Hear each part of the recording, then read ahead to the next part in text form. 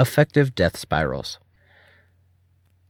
Many are the flaws in human reasoning which lead us to overestimate how well our beloved theory explains the facts.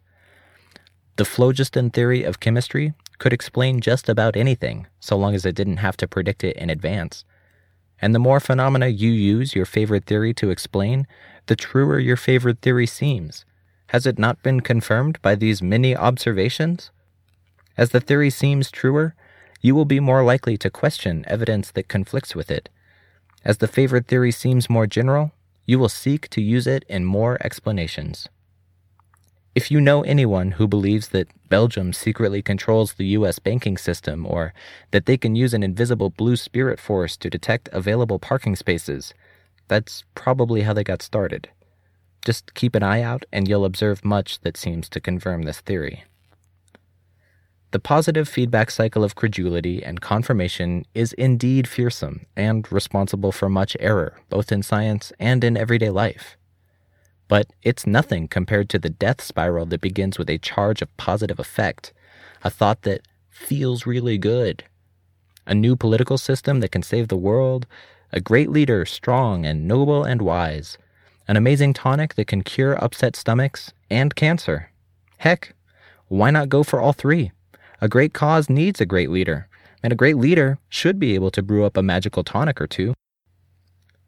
The halo effect is that any perceived positive characteristic, such as attractiveness or strength, increases perception of any other positive characteristic, such as intelligence or courage, even when it makes no sense, or less than no sense. Positive characteristics enhance perception of every other positive characteristic. That sounds a lot like how a fissioning uranium atom sends out neutrons that fission other uranium atoms. Weak positive effect is subcritical. It doesn't spiral out of control. An attractive person seems more honest, which perhaps makes them seem more attractive, but the effective neutron multiplication factor is less than 1, metaphorically speaking. The resonance confuses things a little, but then dies out. With intense positive effect attached to the great thingy, the resonance touches everywhere. A believing communist sees the wisdom of Marx in every hamburger bought at McDonald's, in every promotion they're denied that would have gone to them in a true worker's paradise, in every election that doesn't go to their taste, in every newspaper article slanted in the wrong direction. Every time they use the great idea to interpret another event, the great idea is confirmed all the more. It feels better. Positive reinforcement, and of course, when something feels good, that, alas, makes us want to believe it all the more.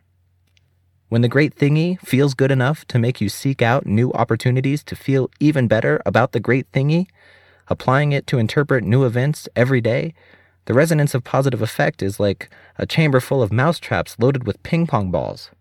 You could call it a happy attractor, overly positive feedback, a praise-locked loop, or fun paper. Personally, I prefer the term affective death spiral.